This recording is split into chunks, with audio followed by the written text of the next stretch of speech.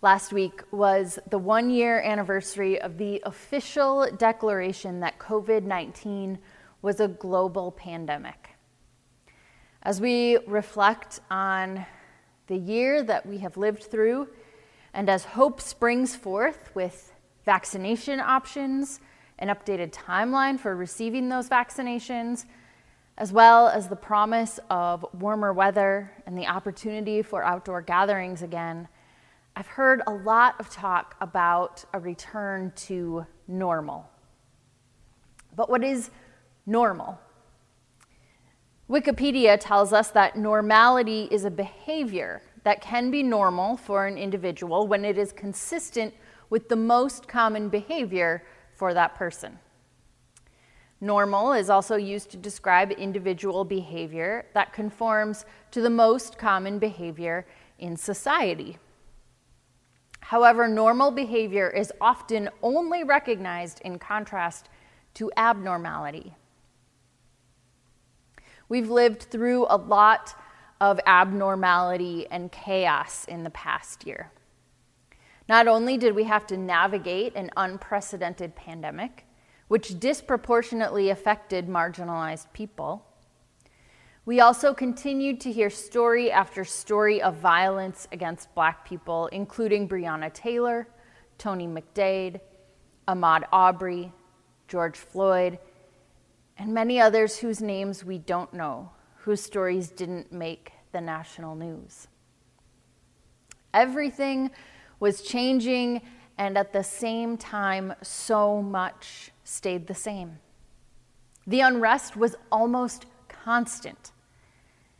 And now, as the names Breonna Taylor and George Floyd are in our news cycles again, with trials and settlements and anniversaries, as violence grows in recent months and days against Asians and Asian Americans, we are called to something different. We are called to reform. And Jesus shows us the way. In today's story from the Bible, it is the week of Jesus' crucifixion. He has just entered Jerusalem in a subversive parade, and tensions are high. John 12:20-33 tells it this way. Now among those who went up to worship at the festival were some Greeks. They came to Philip, who was from Bethsaida in Galilee, and said to him, "Sir, we wish to see Jesus." Philip went and told Andrew. Then Andrew and Philip went and told Jesus.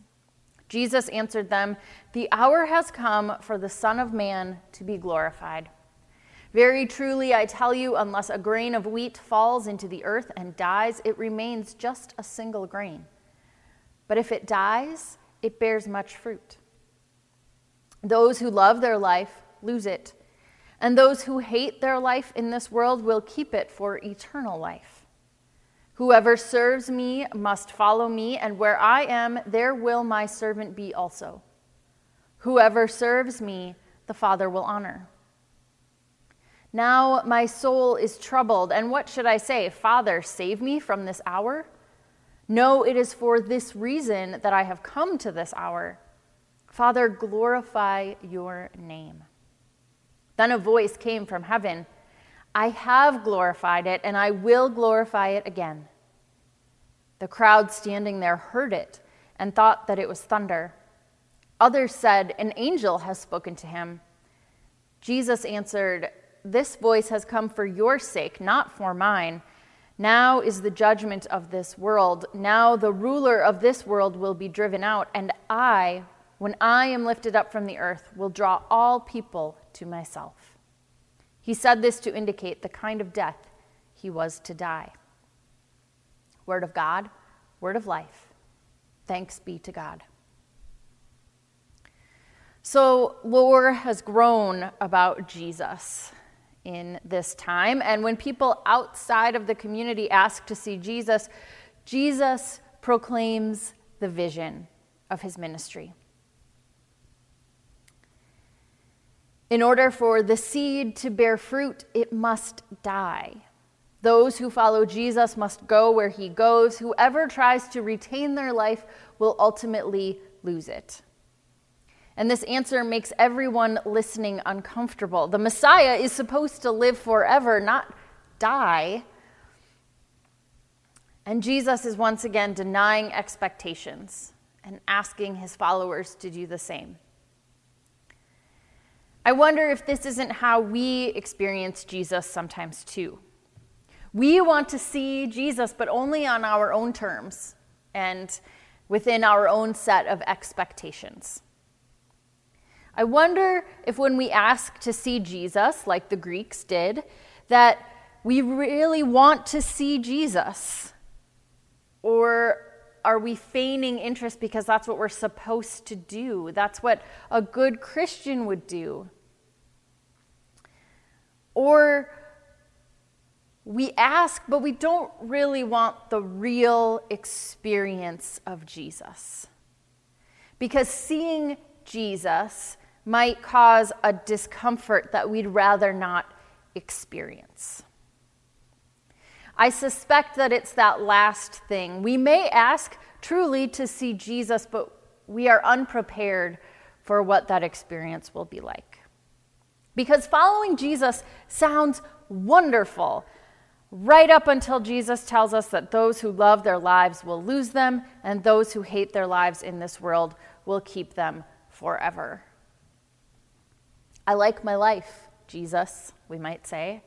I've got a beautiful family. I have a lovely home. I have friends. I have a job that I love, right? I love my life. I don't want to lose any of that, much less die.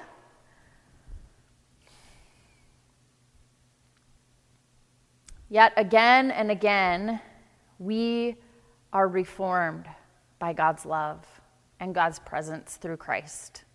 We are called to that work of reformation, the journey of letting the old fall away for something new to emerge.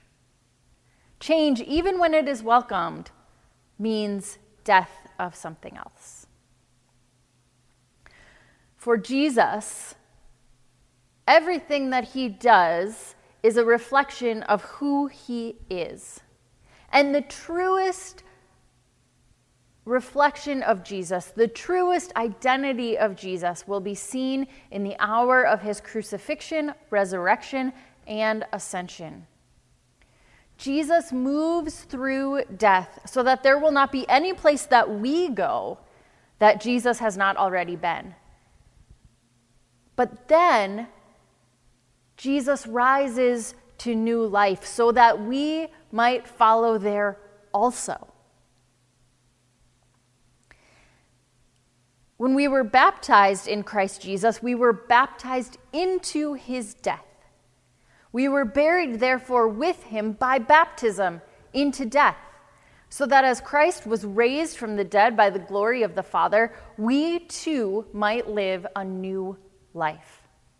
For if we have been united with him in a death like his, we shall certainly be united with him in a resurrection like his. This is the good news of the gospel. This is the good news of our lives of faith. This is what our baptismal journey is about. The resurrection doesn't just happen on that beautiful first Easter morning. It happens anytime there is new life. And new life happens anytime we cast off the weight of the status quo. When we refuse to follow social and cultural norms and expectations and embrace the abnormal life that Jesus invites us into, where all are beloved and all flourish. This is the work of reform, of reformation, and the kingdom of God.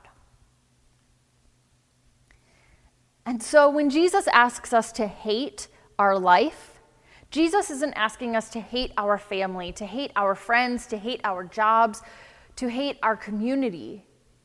Jesus is asking us to hate the status quo, to hate the cultural norms that cause us to be in conflict with one another, to cause us to see one person as human and the other as less than human.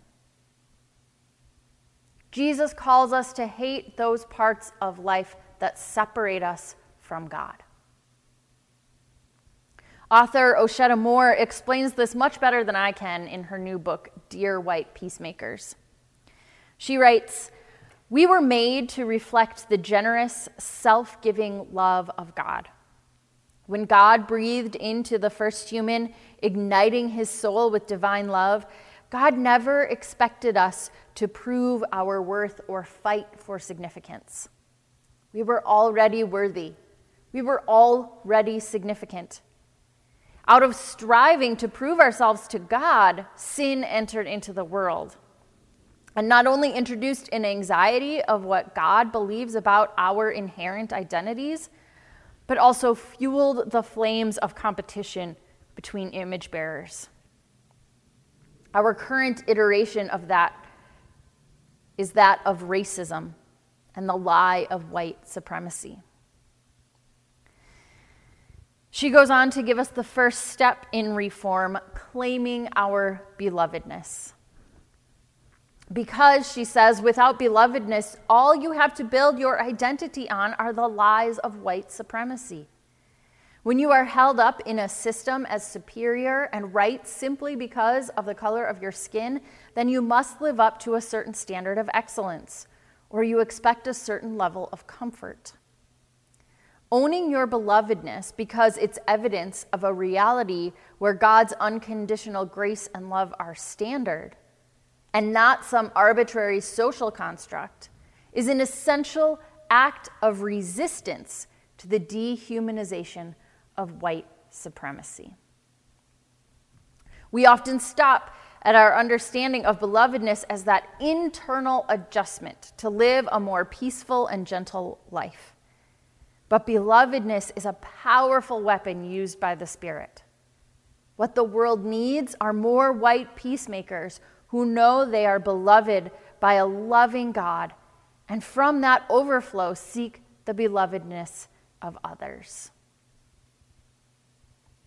Can you hear how this challenges the normal life, the normal culture?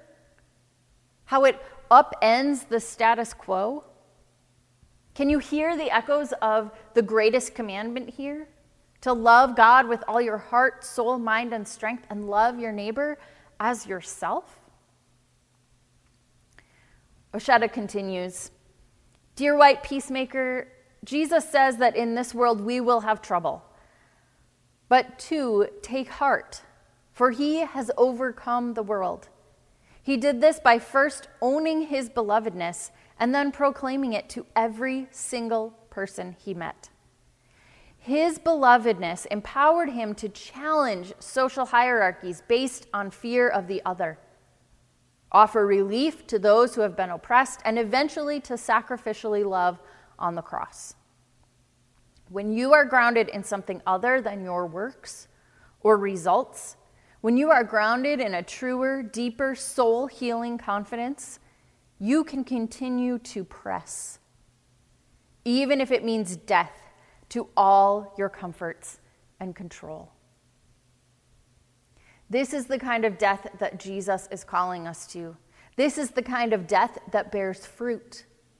This is the kind of losing our life that not only helps us gain a different kind of life, but helps provide a new kind of life for all of God's good creation.